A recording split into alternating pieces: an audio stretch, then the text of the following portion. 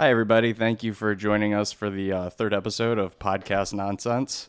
I'm Patrick Krebs, and I'm here with Joe Bronio, and he is a Nickelodeon supervisor and a Twitch TV broadcasting genius. And we're just going to hang out, have a nice little conversation. How's it going, Pat? Good. How you doing? Doing good. Woke up nice and early. Had some crazy German apple pancake thing that my girlfriend made, and started my day. What's that about, man?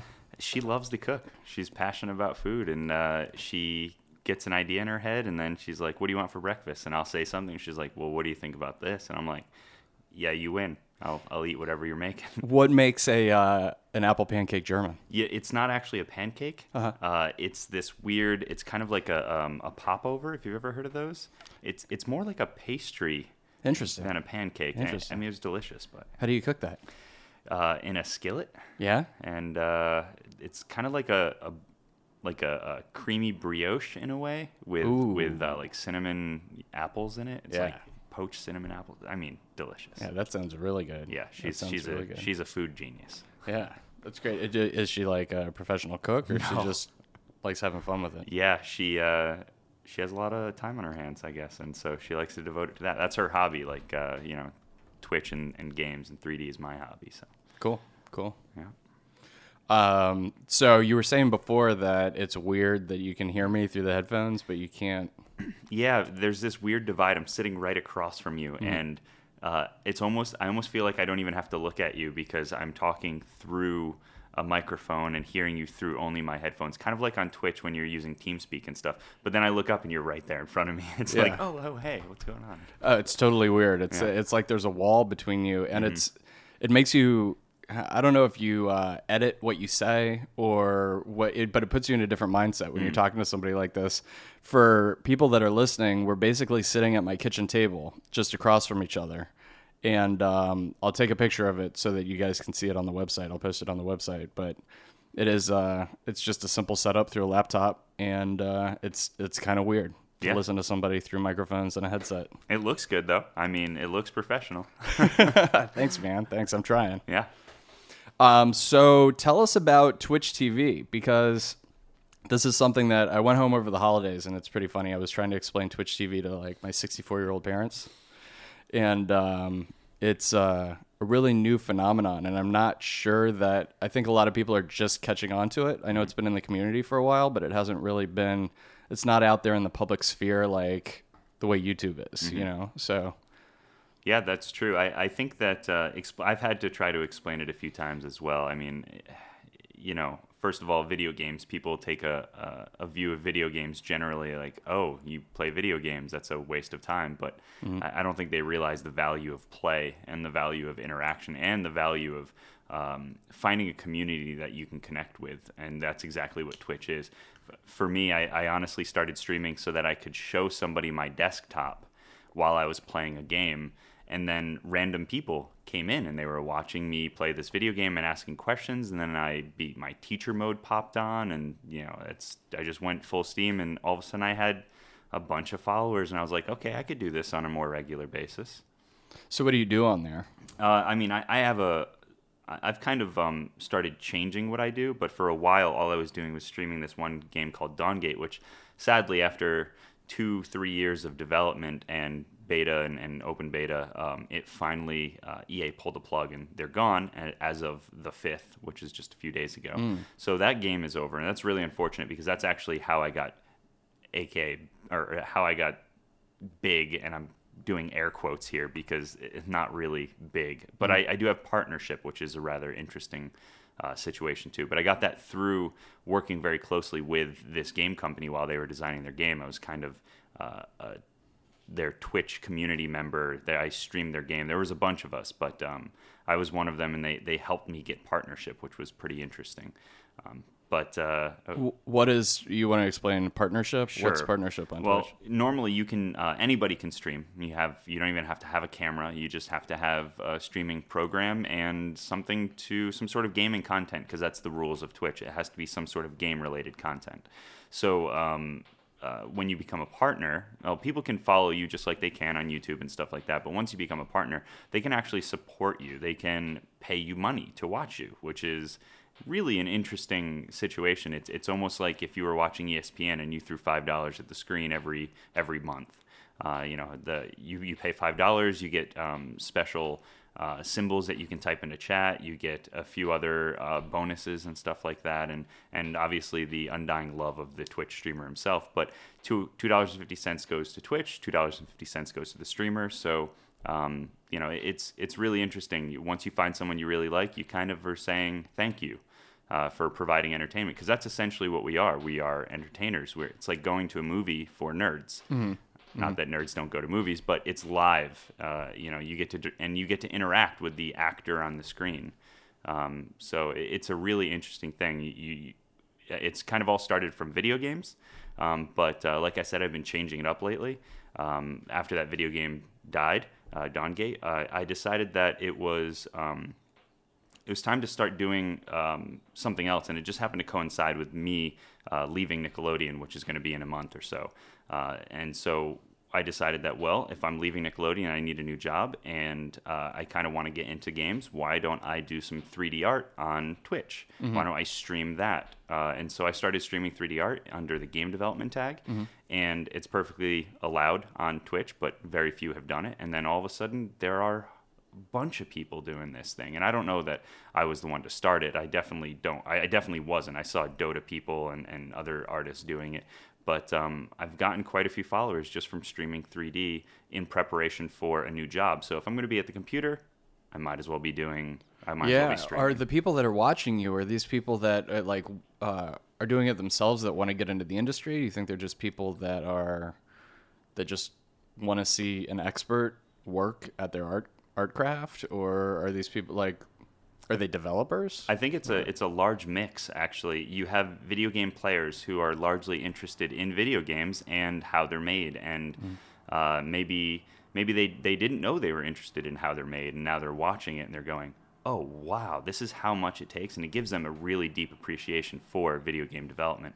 And granted, I'm not making a video game, I'm making a single asset, but the time that goes into it, they go, wow, that's crazy. I don't know how you have the patience to do this. Games are so much more amazing than I thought. Then I've also interfaced with developers. For example, a game called Monaco, Pocket Watch Games. Mm-hmm. I was interfacing with them for a little while. Obviously, the developers of Dawngate while I was playing that.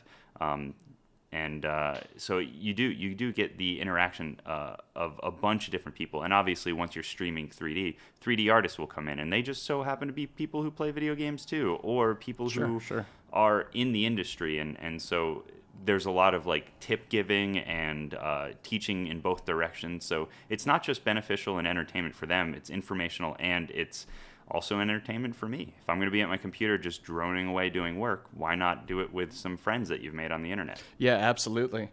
How did the guys from Monaco is a really fun game. I thought it was really inventive and kind of new and kind of fun to play and very indie, you know. Mm-hmm. What was the name of the company that? Pocket Watch Games. Pocket Watch Games. So did they just come watch you? Did they hear from other people in your channel, or how did you get connected to those guys? Okay, so I guess I'll start from the beginning on that one. I also design board and card games with my buddy Joe. Awesome. Also Joe. So we've been designing board games for the past 5 years, and I just came up with this new one, and I was like, oh man, I want to turn this into an app, an actual, take it from board game status to an app status. And I was trying to do some research on art styles, and I remember, man, I loved Monaco. So I went to their site. And once I was on their site, and I was just perusing the game, and I noticed that, hey, they're working on a new game called Lead to Fire, which is a really cool really fast, minimalist RTS style game. So then I noticed that they had a button on there called, join our chat, our IRC chat, and the developers are in there. And I was like, whoa, that's kind of awesome. I didn't realize how big or small this company was, but once I got in, I realized it's only about 4 people. And that's amazing. That's so crazy. It's great. That's so crazy. And they're all super nice, and they're open to ideas, and they're interfacing directly with people who are in their alpha and beta for this game. I think it's still an alpha. So I started talking to them, and I was like, well, what is this? And oddly enough, I ran into somebody who constantly watches my stream.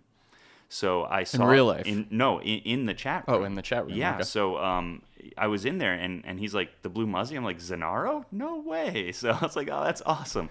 For people at home that don't know or who are familiar with Twitch, if you do go to Twitch and you're looking for Joe, his gamer tag is the Blue Muzzy. So you can find his channel under the Blue Muzzy on Twitch. Twitch.tv/the Blue Muzzy. Yeah. Muzzy. Yes. So anyway, I ran into him, and then we got to talking, and he said he's been involved in this a while, and I was like, oh, that's great. So I started talking to the devs and asking questions about their game, and they got me in, and then the next time that I was attempting to stream the game, we had like 40 people watching, which is not a lot compared to some of the Twitch streamers, but it was a really good amount, and it was good publicity for their game. And they even gave me some, they were awesome, and they gave me a few keys for Monaco to give away in stream. Cool. Everybody who signed up for the alpha for Led to Fire got in. So it's really a kind of a cross promotion when you look at it that way. And I think it's a wonderful thing. I think more developers should be jumping on with people who are streaming their game and boost their numbers and also, boost their game.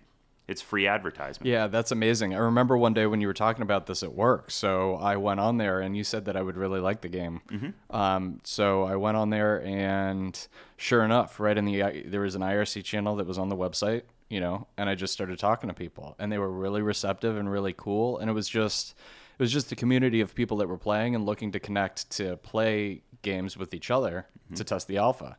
And I was like, how do I get a key for the alpha? And I mentioned to you, I said, I'm friends with Joe, and can I get what's the deal?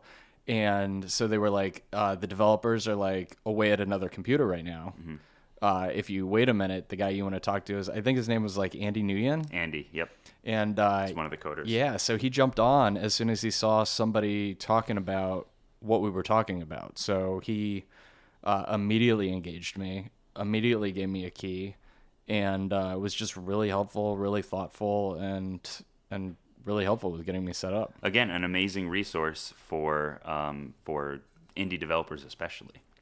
Yeah, totally. I mean, being able to connect with your audience while you're building the game, I think it's the new model, right? It's like if you wait for your product to be finished before you launch it, you've waited too long, right? I guess is the saying that I'm hearing. Or you've invested too much in it, and then without knowledge of how well it's going to do. Mm-hmm. There's the whole thing of pre-releases and alphas and betas, and what do those mean now? Because they used to mean something completely different, and now open beta, closed beta, and pulling in.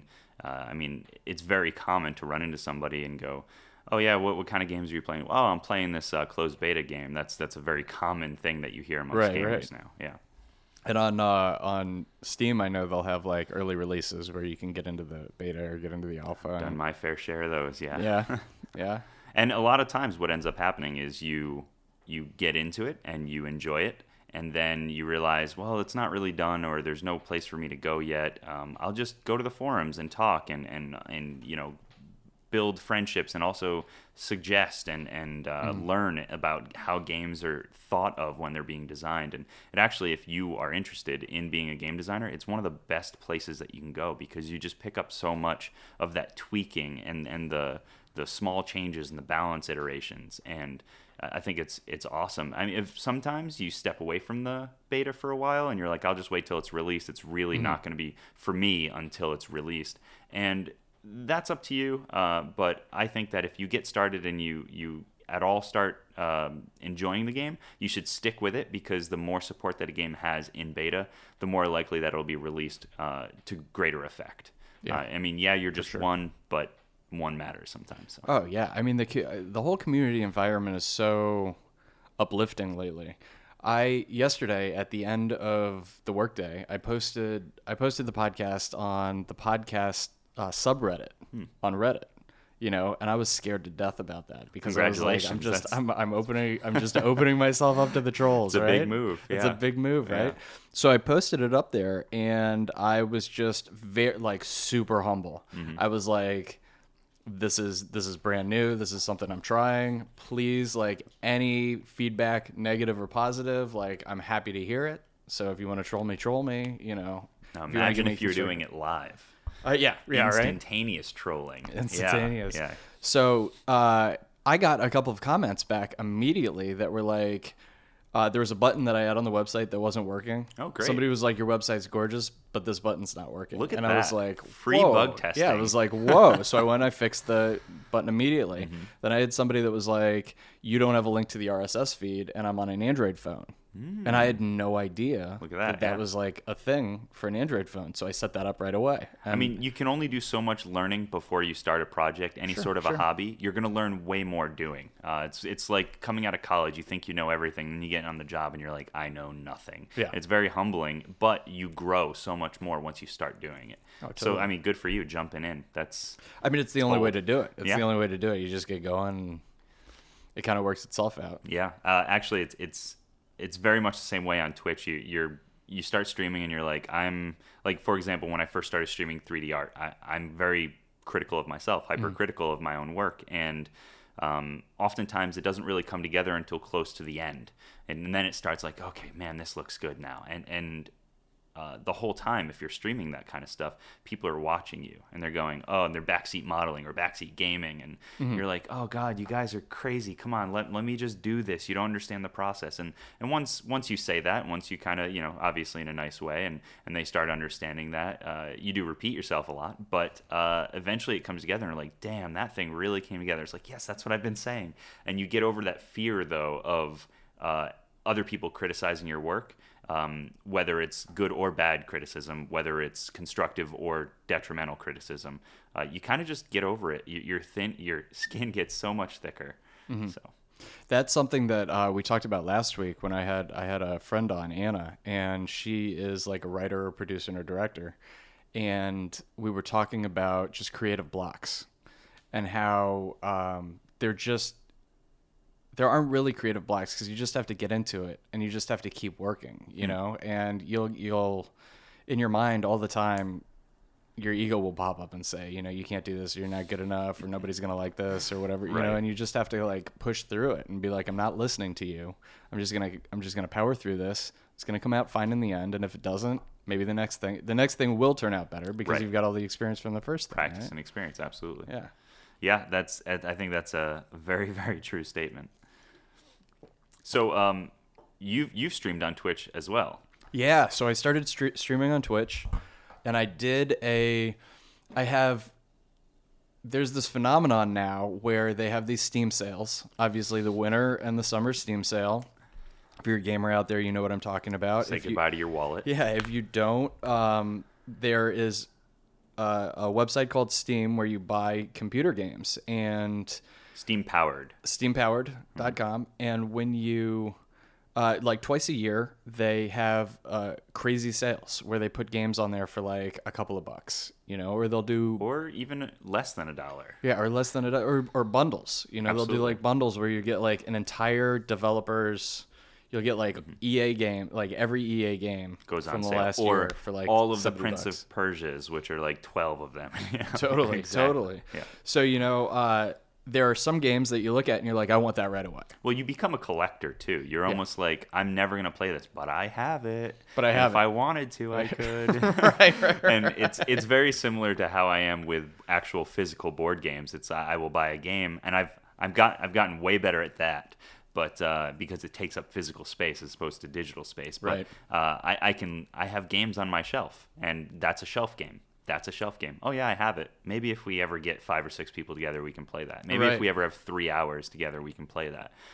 Some of the bigger games become shelf games. So it's very much the same. You We become do a the same thing. collector. We have like board game nights. We'll have a board game night with people, and like somebody will bring over a game we've never played before, and it'll be amazing. And then like 2 days later, we'll go out and buy it, Right. and then never play it. Right. But we you have have it it. just in case we need to play Exactly. it.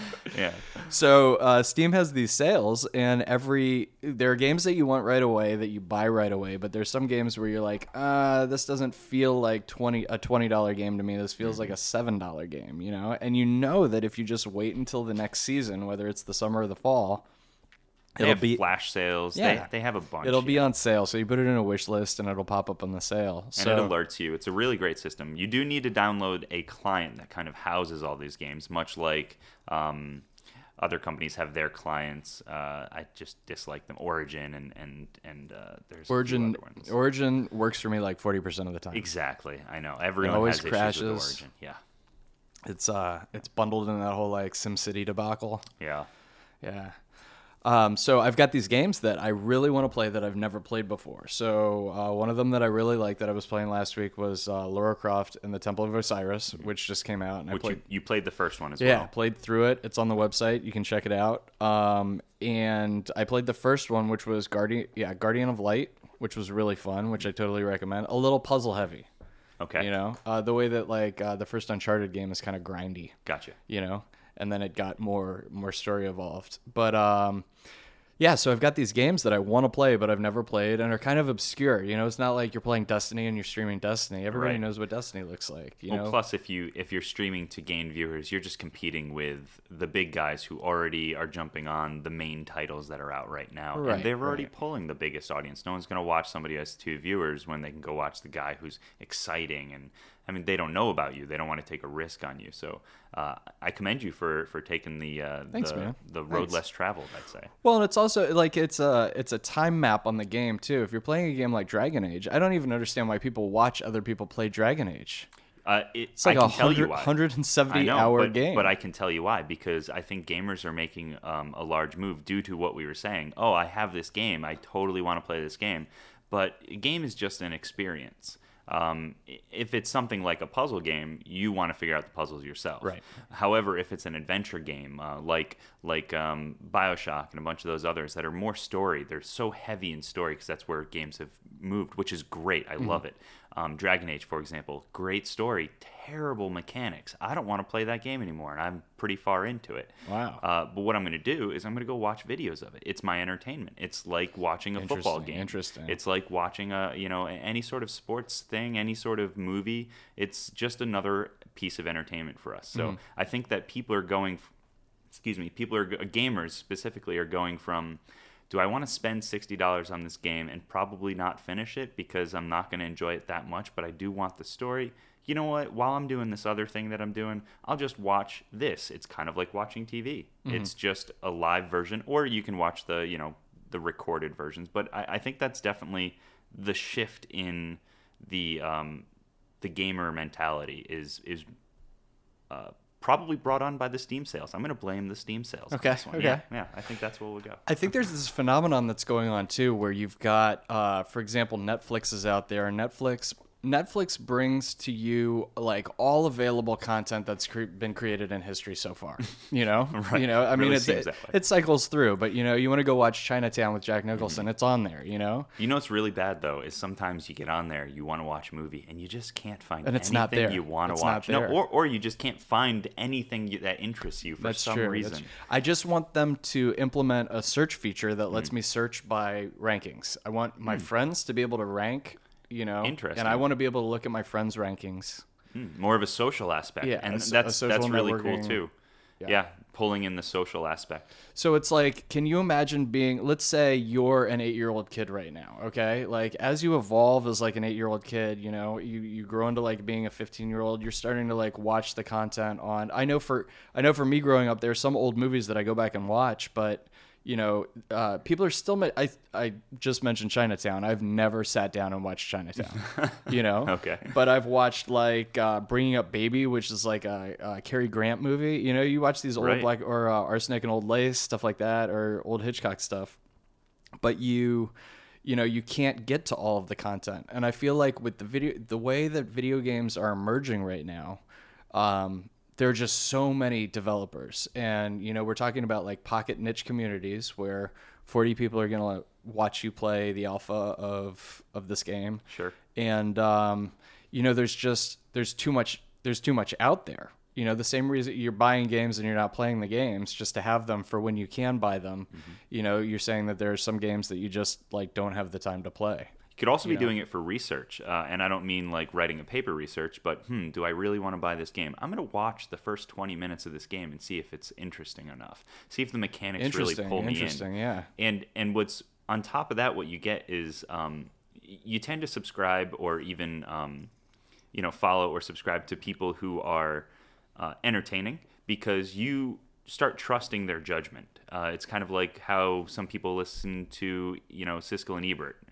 Right. Right. It's like, 2 thumbs up. Well, this guy said this game is horrible. Like Rise the other day, we were talking about that. Yeah. Don't play that game. I watched Dan's Gaming play it. Okay. And I was disgusted as much as he was, and I trust his judgment on that. And I watch him because I trust his judgment on games. So, in other words, if I ever see him, or like Total Biscuit, for example, if he ever gives out a rave review, it's like, okay, I trust his judgment in games. I will probably play that game. I will, however, watch him play it for the first 20 minutes just to see, and I don't want anything more spoiled, so I'll probably just get kind of that teaser. Luckily enough, he does the WTF series, which is really great on YouTube. So he kind of explains the game to you and how he found it and how he feels about it and gives that mini review, and that's super helpful for probably hundreds of thousands of people. Yeah, that's super cool. Yeah. That's super cool. So you were talking about a like a card game that you were developing with the other Joe. Yeah, we have like 14 games. We actually just went to a I don't know if you know about the website meetup.com. Yeah. It's a great resource if you ever want to make friends or get involved in something that you're unsure of. It becomes a support community. I just got sent a meetup site for Cron. Do you know what Cron is? No. Cron is for people that are really into medieval sword fighting. Oh, excellent. And they basically Like the SCA. they're basically building like an Aikido for European medieval sword fighting. That's awesome. And there's a meetup in Burbank. Oh, great. And it's like $1 a session. So you're going, is what you're saying. I really want to go, You can but go I and watch, I you know. haven't built up the courage to do that. Right, And right. the girlfriend's vetoing it right now. Gotcha. She's like, no, that's not cool. Like she won't let you do it. Yeah. Okay. She's Well, saying- I've yeah. never been vetoed on something. Right. Well, so far. maybe she's been reserving it for the right time. She might be right. Maybe this is it. Maybe this it's is it. So with the games, I just went to a meetup session that this guy made. It's called the Secret Potion Society or Enter Secret Potion Society, something like that. By Andrew, and I wish I could tell you his last name. It's like Federspiel or something like that. But he's great. He's a super nice guy, and him and his buddy Matthew Austin, I do know his name. They're designing this game, and they invited like 20 people over basically, and they all went over to his house, and we played the game, and we gave him feedback. It's a really cool community. But that's the second time Joe A and I have kind of dove into that, and we're nervous. The community is huge and established, and we don't know what the hell we're doing. But Sure. they're super nice, and they're all welcoming, and they're all helpful and even encouraging. So we're gonna meet up with them again, and we're gonna play test. Like out of the 14 games we have probably, I'd say 5 or 6 that are really ready for more play testing. You have like 14 games that you've developed with Joe. In pipeline right now. We've been doing it for 5 years, and literally, there's a game that I designed on Twitch. So I decided one day that I was going to design a game from start to finish on Twitch. It's kind of a challenge, also to indoctrinate my viewers that I normally have into that, so that I could potentially start making my stream more game design and not necessarily digital, but physical board game design. So it's a game called Dust Bunny Rumble, and it's technically called that right now, or temporarily called that. With my girlfriend was cleaning the vacuum, and I was outside with her, and we were just talking and cleaning the vacuum, and I looked down, and there's this giant dust ball, and I'm poking it with a screwdriver, and I'm like in La La Land, right? And my girlfriend goes, "Where are you right now?" And I'm like, "What?" I'm designing a game. She goes, "I knew it." And she's like, "What is it?" And I'm like, "Dust bunnies." She's like, "Okay." And I was like, "I'm going to pitch it to you real quick." So basically, it's a game where you're a dust bunny, and you have to, over the course of a year, grow the biggest. But there's obviously competition. And you're in a house, in an environment where the house is changing whether you can or can't get bigger. It's also throwing things at you like a cat, a dog, and a Robovac, like a Roomba, although we can't use Roomba, obviously, but like a Robovac. And so it changes the dynamic in every room and the paths. And, so I literally sat down on stream. And I was like, "Honey, I'm not available for the rest of the day. Take calls." Right? So I sit down on Twitch, and I start up my stream, and gathering my thoughts, opening up Google Docs, which is a godsend, and all of a sudden I've got like 40 people watching me. And that's about the average that I get, by the way, 40.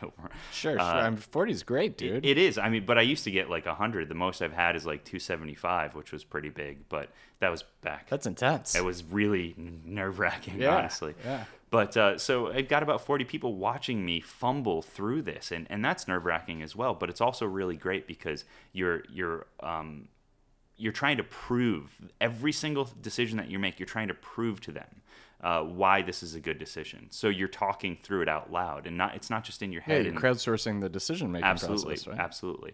I mean, you don't want to let them backseat design. Sure, but sure. You are crowdsourcing in a way of like bouncing an idea off of them. How does this sound? Mm-hmm. And then they say, yeah, no, what about this? And you kind of disregard that because this is your game. Mm-hmm. You're designing it. And so for It gives you a bag to pick and choose it from. does, yes. And so for 12 hours, I streamed. And it was awesome. And the game has gone through 3 or 4 playtests, and we decided on a version. It's an Ameritrash game, so it's a very simple. It's not for someone of our age. What's Ameritrash? Ameritrash, as opposed to a Euro game, Ameritrash usually has less strategy. Fascinating. Yeah, So and it's not Ameritrash is necessarily the- a bad thing. It's just Let me get this right. Ameritrash is the label for Americans that make board games. No. Ameritrash is a genre of board game. It's It's a like genre a of super board type. games. Okay. For example, Monopoly, Roll and Go, or Parcheesi, Roll and Go, all Ameritrash. Okay. Shoots and Ladders, Ameritrash. Very little strategy. There is strategy, of course, but But it's not like a German but board it's not game. a It's Euro not game. Agricola or Puerto Agricola, Rico. exactly. Yeah. Stuff like that. Settlers, etc. Mm-hmm. Even though Settlers is still a little bit, I don't think that should ever be played in tournaments because it's not strategy enough. It's kind of a counting game. Yeah, a little bit. Yeah. You're kind of playing with what you got rather than really making. Yeah, you can tell who's most likely going to win from the start almost. I mean, for an advanced player, yeah. I mean, it's the way to get newbies into. It's I the still think entry that board game. I don't necessarily believe in entry board games. We can talk about It's that like later. it's like the gateway drug to German board See, games, I dude. don't believe in gateway games. Really? I don't. I really don't. Oh man, Catan got me. Catan was Well, my of course, and gateway. but everyone claims that it's a gateway game. However, if I could have given you 50 other games, and I guarantee you would have been hooked on the more strategy gameplay. Catan is. They put it into the category of gateway game. I just don't believe in that. We're talking about, so people out there know what we're talking about. We're talking about a board game called Settlers of Catan. If you haven't played it, go out there and pick it up. It's pretty fun. It's a board game that is simple and is different. It's different than anything you've ever played if you haven't played it before. You will lose friends. Oh, really? You've lost friends over? No, not no, like not really. not like Monopoly or Risk. You'll still be able to call your family and talk to your parents after playing this board game with them. Yeah. But it gets a little heated, kind of like Clue. Clue might get a little heated or Yeah, something. sure. I haven't played Clue in like 30 years. Right. Well, that's why I got heated, because it was 30 years ago, Yeah, and you're a competitive little snot, right? Yeah, that's very much, same way. Absolutely. But anyway, so designing the game on stream was a really fantastic experience for me, and now I've designed 3 or 4 other games on stream. So is Dust Bunnies, this is going to be like a card game or a board It's game? going to be a cardboard game, yeah, a card and board game. So essentially, board you game. can just say it's a board game, Okay. and you know that it's either a dice game, a card game, a board game, or any derivative physical thereof. game, But a a physical, physical game. Yeah, game. board game's just a physical game. Yeah. So yeah, I mean, it's a really fun little game, and we've actually sent it to go get prototype printed. We found several websites that'll Oh, print do it. you have a printer? Yeah, that you I use? mean, it's not like a printer. It's not like. Well, I mean, a like, big I was- company. It's just a prototype. We had Jordan and I had an idea the other day that we wanted to set up. So I went investigating for like definitely. prices and printers. So Yeah. if you've got somebody, We do. Okay. Super cheap. I mean, we printed, I think it's like a 65 card deck or something like that for like $7-8. Okay. And they'll print one-offs, one-ofs, and that's pretty rare. Most that's pretty rare. When you say, oh, you have a printer is somebody who only prints in quantity, Right. mass quantity. Right. We have a company that will do one-ofs and stuff like that, and it's generally not going to be the best paper, but all we need it for is to have a physical test. copy instead of printing and cutting like we've been doing, print and plays. they're good for some people, but I mean, we just didn't want to have to go through printing and cutting, what is it, 212 cards or something like that. That's insane. And it sounds like a lot, but that's pretty average. I mean, we have 4 seasoned decks, Yeah, I mean, if you 30 think about 30 like cards a Taboo, piece. Taboo is 500 cards. Exactly. That's ridiculous. Exactly. That's It 10, seems that's crazy, 10 right? times a poker deck. Exactly. And, know, and that that's a lot seems of cards. crazy. And everyone thinks, oh, God, that's a lot of cards, and they're intimidated by it. But really, you shouldn't be. Just Yeah, jump in. yeah. Yeah. And you're burning through them, like do. Cards Against Humanity, you're burning through You the burn cards. through them, yeah. And you need a lot in order to make that game proper. Right. So yeah, I mean, we're getting ready. We're gearing up for a Kickstarter, which is really interesting. Very cool. We're super intimidated by that. It's like another level of getting into the community, because that's a different community. Kickstarter community is completely different, and then you have to pull the gaming community into it. Luckily, I think the most backers ever on Kickstarter, a record, has been for a card game. Do you know the Oatmeal, the online comic? They just made that game. Broke the record. I know, he just broke it, like shattered it, and it was a board game. And the problem with that is, it's great, it's wonderful. The problem with that is that there's actually a lot of saturation going on right now in board and card games on Kickstarter. So you're going to get a lot of people trying and a lot of people failing. And then it's going to get a bad name or something like that. Right. We're just worried about oversaturation, essentially. So it's a good problem to have. I think to an extent. For example, anyone thinks that they can design a game now, which is wonderful. Right. I think there have been some amazing indie games, things that have just blown our minds, right? However, anyone thinks that they can make a video game now. Right. That's also an issue, because you're going to get a lot of crap that you're going to have to wade through. Yeah. No offense to people. I mean, my games might even be crap to you, but it's all taste. But so you're just going to oversaturate. And so you're going to have good and bad, but you're going to have a lot more of it. That's the best argument I've heard so far for, I joke about people say this curated content. Amazon says this is a curated shopping cart. This is a curated game selection for you. And it's just like, dude, I don't need you to regurgitate and feed me stuff you think I need. Right. But you're absolutely right. I mean, as these things grow into crap and non-crap, 90% of it's going to be just garbage. Yeah. And you really need people that are like you or people that are like me who are playing these games to be able to to curate. Absolutely. To say this is a good game. This is not a good game. Yeah. Yeah, it's true. And obviously, like I said, you have to connect with the person who is doing the commentary or has the opinion. It's an op-ed. Everything we're doing is an op-ed. Yeah. So it just needs to find its audience. Yeah, absolutely. Interesting. Where do you start with something like that? Oh, for people that are listening here in the middle, this is Joe. I work with him at Nickelodeon, and he is a Twitch TV broadcasting genius. Yeah, you said that before, genius, and I actually commented on it before we even started.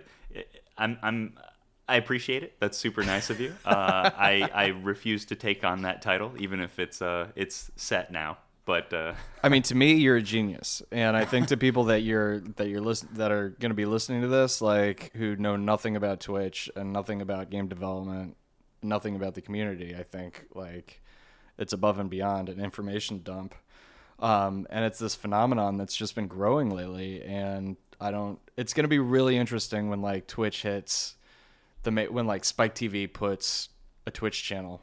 Right. Right. Or when, I mean, there are lots of competitors. But this is like, they're the fourth most trafficked website on the internet. That stat I did not know, and I almost spit my water out. Isn't that crazy? Wow.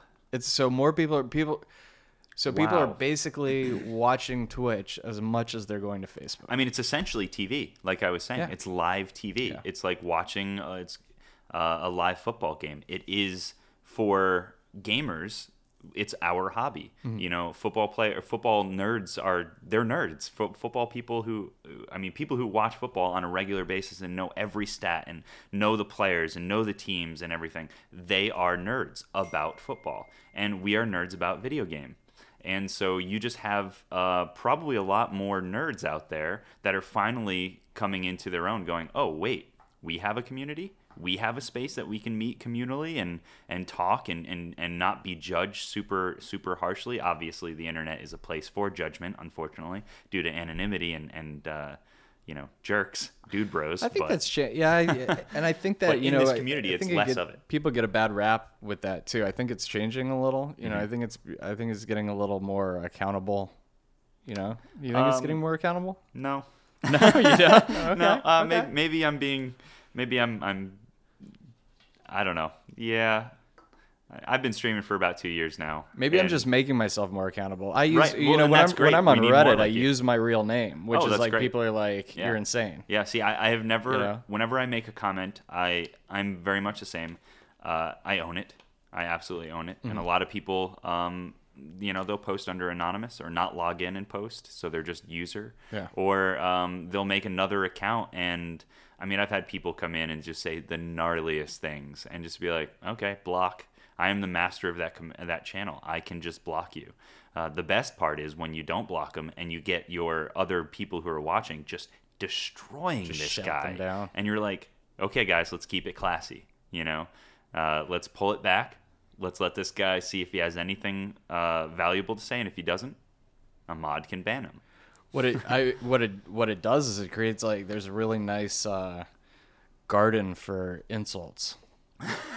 You know, No I mean, kidding. I remember playing Modern Warfare 2, and there were just 13-year-olds saying things to me Mm-hmm. in combinations of words, and like It's got its own language. I have no idea how you it's, come it's up with a an insult that culture-specific, big. language. It really know? is. I mean, noob, leet speak, stuff like Yeah. that. It's all been developed Yeah. in this realm, and why wouldn't there be insults? Why Yeah. wouldn't there be? I mean, when you're learning a new language, right? Or when you meet somebody who knows another language, and you're just like, "Oh man, Estonian." How do you say this swear in Right, Estonian? right. And immediately they're like, "Really? That's the first thing you want to know?" It's like, yeah, it's the first thing everybody wants to know. Right? So in a language, the first thing that's probably appealing is for some unknown reason is, how do I insult somebody else? Yeah. It's like we all want to fight. I'm mostly just impressed by it. Right. You know? I mean, it's just sure, like, exactly. This is a brand new thing. of Right. Just, so tomorrow I'm going to be playing the Valiant Hearts: The Great War. That looks awesome. It looks awesome, story right? wise, especially. Yeah. It's supposed to be. I think it's like very art driven. Yes. It's a French game. I think it was made in France. Yeah. I'm not sure about that. I'll have to look into that. I'm going to suggest one for you: Darkest Dungeon. Darkest Dungeon. I think I've seen most of the people that I came up streaming with, meaning like all the people who grew at about the same rate that I did, started around the same time I did due to Dawngate and stuff. They are playing that right now. What is Darkest Dungeon? It's like a side scroller RPG, kind of like Child of Light, but with just more interesting things. Okay. I liked the system for the 20 minutes that I watched. I might even play it myself. I don't know if it's stream worthy for me. Yeah. I tend to find that turn-based things just fall under the not live stream worthy, but you can make a video and put it on YouTube. Yeah. And comment on it then. But for some reason, it's just rare to get some turn-based or slow gameplay like that to get viewers for stuff like that. It's I mean, I love turn-based Yeah. games. And so I do mean, I I. think there's very little like action in them. So I think they're not. I've been playing through Wasteland Watchable. 2. I don't know if Oh, you yeah? remember Wasteland 1 or Yeah, I played it a little over Christmas break. I took it on the plane with me to play Right. on the plane. Wasteland 1 or 2. Two, yeah. Two. I Yeah. got through that city where you The go plant underground one? with the plants. Yeah. Yeah. I just finished that as well, and the game is cool. was But really difficult. I love Fallout Tactics. Everyone's like, "What's your favorite game?" I'm like, "I'm pretty sure it's Fallout Tactics." What's Fallout Tactics? Fallout Tactics is, in the Fallout realm, the post-apocalyptic, Pip-Boy, the little yellow-haired dude with his thumb up. Everyone played Fallout. There's a big revitalization of it recently Sure. with the 3D versions. So this was a tactics-style Fallout game where you got to use these cool weapons and shotguns. It's very reminiscent of Wasteland and Wasteland 2. And I actually tweeted out to one of the developers on Wasteland 2 saying thank you for recreating something so awesome. That And was this it was a nostalgia. Kickstarter, wasn't it? It was, yeah. And I actually, this is one of the games where I was kind of referring to it earlier when I said, you get involved into an alpha or a beta, and you show up in a level and there's literally nothing in it. And then you walk out and you go somewhere else and you fight and stuff, and there's half the mechanics working. The game is completely not done, completely incomplete. Yeah. And so I stepped away from it for a while. But I talked in the forums, I followed the progress, and then I came back to it, and I actually streamed a little bit of it. I got a few people watching, but I just don't think that they're stream worthy for my type of audience. Sure. Or I'm not entertaining enough in the way that a turn-based game would require. So I suggest. Have you put it on played? YouTube. Have you played Massive Chalice? No. Massive Chalice is basically an XCOM clone made by the Double Fine guys. Okay, great. And they introduced this new mechanic where you've got families and lineages. So you decide who the regent of a region is going to be, who the king or queen is going to be, and then they have a certain set of traits, and then you pair them in marriage. Great. And then they have kids. Oh, nice. And there are like a couple different classes. There's a ranged class and a melee class, Right. and like an alchemist class. And that was an early release. That was like an open. It was pre-beta. Awesome. I think pre-beta. Yeah. And really a lot of fun. But there were things in there where like you get to the end of the game, and it's like a panning card. Oh yeah. And like the story doesn't resolve. Right. And you were like, oh man, pre-beta. Yeah. Pre-beta. God. Yeah. And then they changed the mechanics a bunch where you would, you'd be able to mix the families in different ways, and you could have hybrid classes where you'd get like 60% of an archer, Right. and like 40% of a. Oh, that of a sounds melee. great. It was I'm gonna really dive in. cool. And that might be. What do you think about like XCOM? XCOM as a turn-based is- streaming thing? I definitely said that I've seen a lot of XCOM streams. The thing with XCOM is there's lots of turnaround. If you play a mission, good luck beating the game. You can play a mission and lose everybody, and you're basically boned. Yeah. You're not going to be able to beat the game. You get these new recruits that just won't last through the next levels. Right. You have to keep people alive. So I see a lot of restarts. What's amazing, though, the first time that I saw somebody play XCOM, it was actually Distracted Elf on Twitch TV. So twitch.com/DistractedElf. She's an awesome streamer. She's so much fun. She does Pathfinder and stuff like that. So you can find that kind of community there as well. Like live Pathfinder games. But anyway, so she was streaming.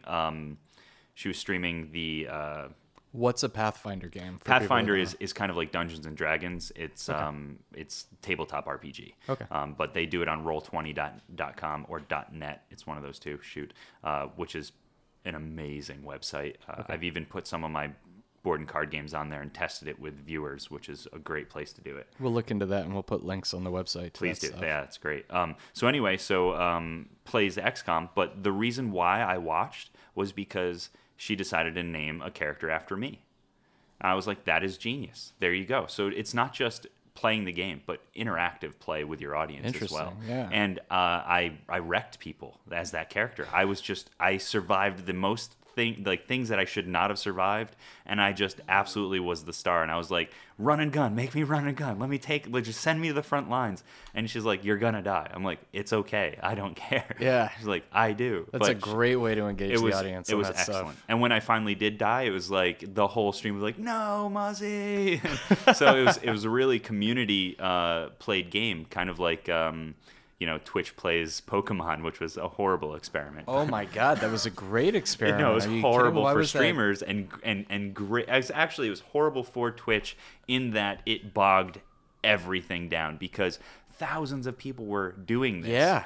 And which is cool. That was it's a very phenomenal cool experiment, but So, it was just horrible for us. Let me pause you for a second. Please, yeah. So people need to know about this. If you've made it this far into the stream, congratulations.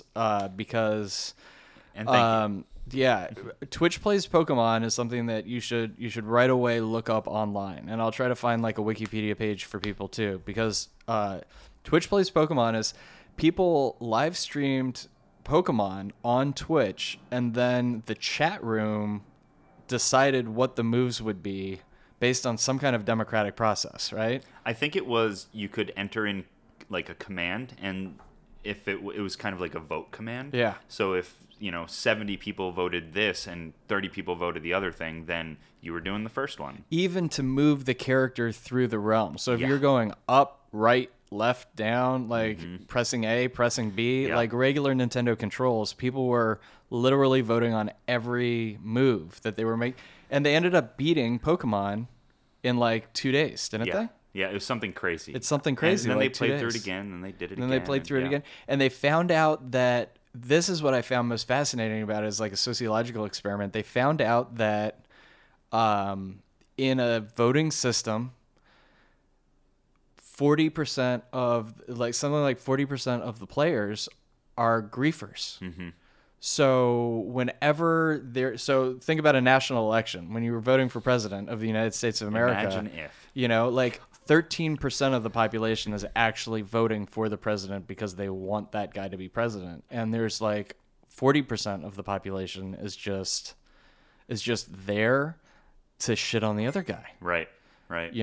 So that's what they saw in Twitch Plays Pokemon, is they saw people that would just put in the wrong command on purpose to kill the character, just to see the character die and to kick up garbage on the community. Right. And just troll people. So, the trolls are a real psychological and sociological phenomenon that I think, so they put governors in there. So there was if a certain amount of the population voted to go into like autocracy, they would go into an autocracy mode that would last for like 10 to 15 minutes. Wow. Where they would just be able to power through some commands. Right. And then it would kick back to democracy unless a democracy vote was called for in a period of autocracy. Gotcha. And they actually found out that the switching back and forth between autocracy and democracy with a certain set of rules in place was the best way to have the system and have the system move forward. But it is a testament to democracy that even with the griefers that were out there, it was still working. Yeah, it was still working. Yeah. They beat the game. So that there's hope. I did say earlier it was a horrible experiment. I was coming from the point of view of a streamer who was trying to stream at the same time. That's one thing about Twitch is that you don't get on cable TV or anything. You get lag. It's my computer's upload speed and connection to their servers going through this program, and I don't think that it's perfected yet, and I don't think that Twitch has done a good enough job with their servers quite yet. I mean, they're amazing. I mean, they're handling an enormous amount of traffic. But are they good enough? Yeah. Are they throttling? Are they giving more bandwidth to the higher players? I mean, I don't know if they can that handle kind of like 40% of the internet. Right. At any given time, which is what like Twitch Plays Pokemon Yeah. was, culling millions of people. Absolutely. Millions of people were hitting, especially when they beat it. Yeah. And it went viral on like Kotaku. Oh yeah. Kotaku's a game website that I really recommend. Absolutely. I really love Kotaku. They're great. Yeah, what a great experiment. That's what excites me about the internet. Yeah. And what excites me about gaming. I really feel like gaming it's the next evolution of our art as 3D artists. You have to know how to program, you have to know how to create the art, and you have to be able to develop puzzles and problem solve on the fly and think about other people developing puzzles and problem solving against the rules that you're creating. Absolutely. So it's really this like next peak art form, I feel. So there's actually a huge shift from people, and I don't say it's taking away from, it's not a negative shift, it's just an additional step that people who make video games are also making board games, or vice versa. And I think that they're starting to, because the board game revolution has come, it's back, it's growing again with the introduction of Euro games to the geek culture. You're seeing that there's a lot of board games popping up from video game designers and vice versa. And I think that you do have to think slightly differently. You can code AI. Now you just have to translate that to a board game. How does a board game have AI movement? Is it player driven? Is it card driven? Is it a rule on that character that just moves it? How do they attack? What do they target? So it's been a really interesting process for me too. I haven't made video games. I've thought of them, but I haven't made them. So it's been an interesting process for me to kind of do AI in a board game form, Right. and then think, Right. wow, how would this be done? How much easier would this be in a digital Well, form? I mean, I think what you're doing is the right way to do it. And I think when people like Sid Meier sit down and like like at Firaxis, they sit down to do a video game, I know that they make board game models of the mechanics, because you just want to start with the root mechanics. Right. If you just go right into programming the video game, it's been my experience so far that, it's such a multi-dimensional level of variables that you're dealing with that, even when it's something as simple as like the character's health you can tie to the character. Right. But the character's health also has to deal with mechanics from the AI and mechanics from the game itself. So you're looking at all of these different buckets, and you have to, is the sword item that you pick up going to relate to the character? Or is it going to relate to the game? Or is it going to relate to the AI? And it's kind of has to relate to everything, but it has to be sequestered within like scripts that you write for the character. Sure. Or scripts that you write for the game. Right. And it's just like thinking that stuff through on the fly as you're doing it is nearly impossible. Right. It's nearly, and you'll inevitably screw yourself and have to backtrack. And Absolutely. reverse. I don't know coding languages. I know my embedded language, Mel, very minutely, and a little bit of Python, a little bit of Java, but not enough to make a game. However, there's this program called Game Salad. At gamesalad.com, you can download the game for free, or the program for free, and you code without coding. You code with logic bricks. So as long as you can logic your way through something, you can make your own game. Yeah, Game Salad is very cool. It's awesome. It's so very cool. I actually streamed for a while the creation of this one game, and it's very much as you say. Putting HP, do you put it on as the game attribute, or do you put it as the character attribute? But then you have to figure out how that's going to link up to other things. How are you going to affect it? You might need to put it on the character and then put an attribute that mimics it on the game itself, like underneath the actual game. And then connect it. Is that an instance of the function, or is that its own function, or is it's mind-numbing? Exactly. Yeah, and there were several times where I was like, well, looks like I'm deleting that because that won't work. Right. And it's like an hour in, and I've got everything working amongst itself, and then I add in this one element. It's like, oh, that's not going to work now. I now have to backtrack. And you're absolutely right. I think game design is an amazing jump into the world of logic. And actually, I said this earlier too. I think that people don't value play enough. I think that people they put the kibosh on play, and they say it's video games. It's got a negative stigma, and that's bad. I think that should go away immediately, because you put a kid to play Tetris. They're learning timing, dexterity. They're multitasking. They are planning. They're looking forward. They're doing that, like, individual move planning and planning ahead of time, and it's getting faster and faster. And this is just Tetris. They're doing geometry. They're doing shapes. How does one thing fit into another? There's so much going on in just Tetris. Just Tetris. Yeah. Imagine a game that has so much more to it.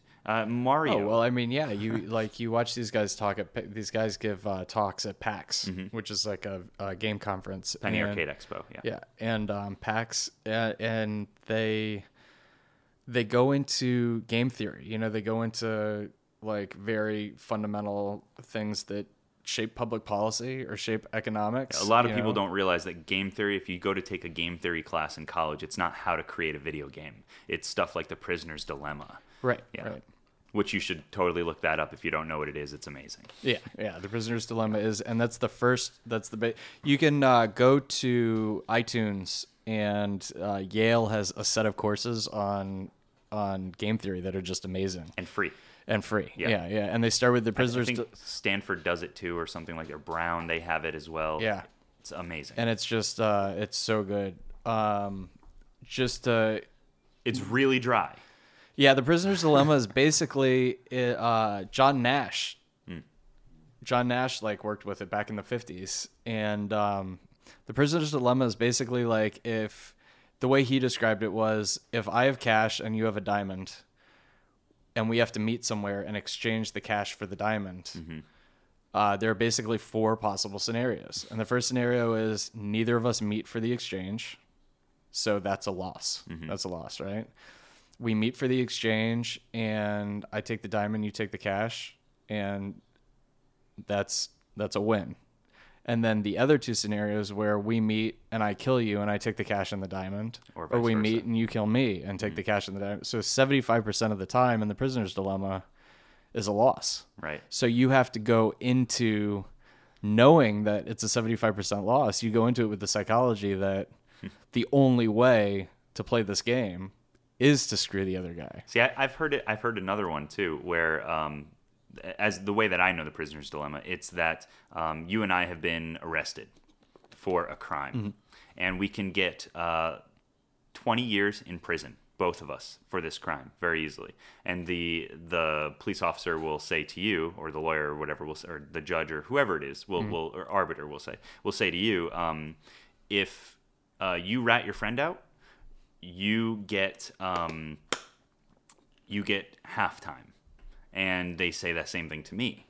And so now it's, well, shoot, for me, we can both go to prison for the same amount of time and it's fair. Or I can go to prison for half the time and you'll go. However, there's a caveat. If you rat me out and I rat you out, we go for full time. Or it's something along those lines. So it's still the same situation. Yeah.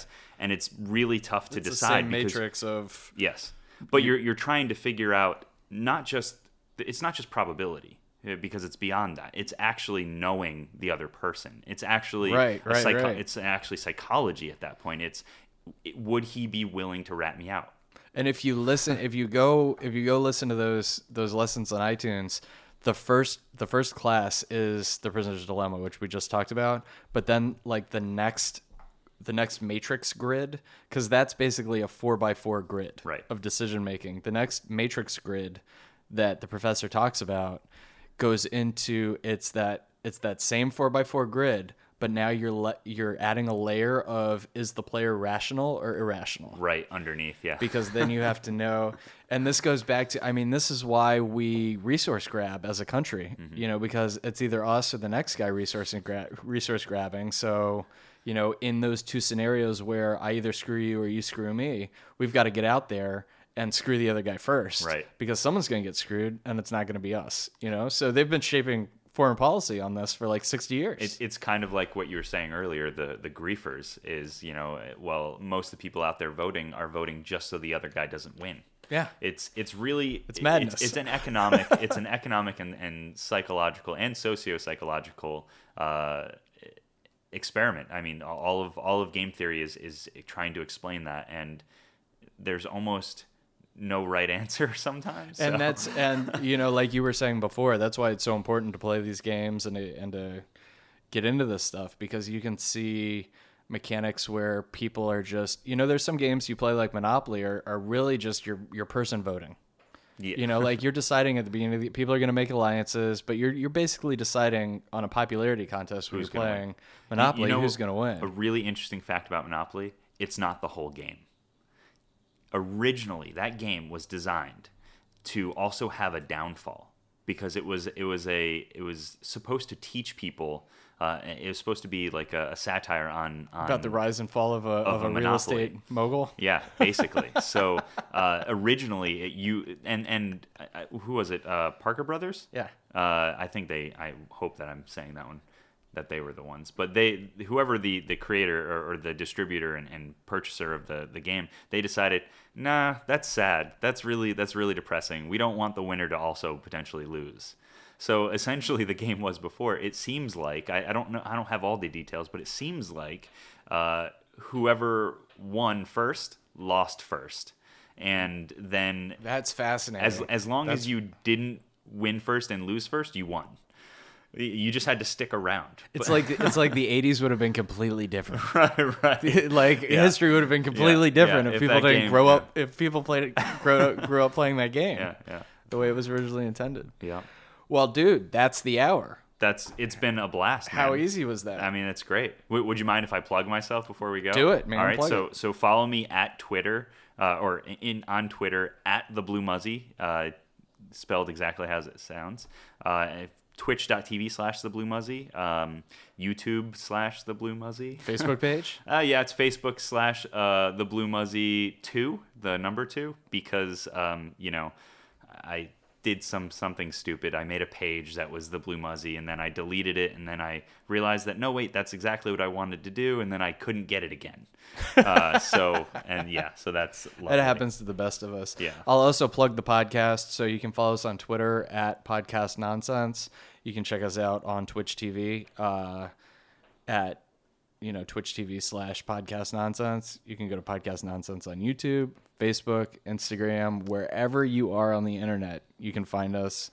Just look for Podcast Nonsense. And if you're out there and you've made it this far, please, please, please send us some feedback. You can also email us at podcastnonsense@gmail.com. And I would really like feedback, whether it's good or it's bad. If you just want to grief me or troll me, or you want to give me some kudos, all feedback is appreciated. And I just want to make this the best experience for the people that are listening to it. So let me know if you're listening to it, and let us know what you'd like to hear more of or what you wouldn't like to hear anymore. Thanks so much for joining us. Thanks, Joe, for coming by. See you, man.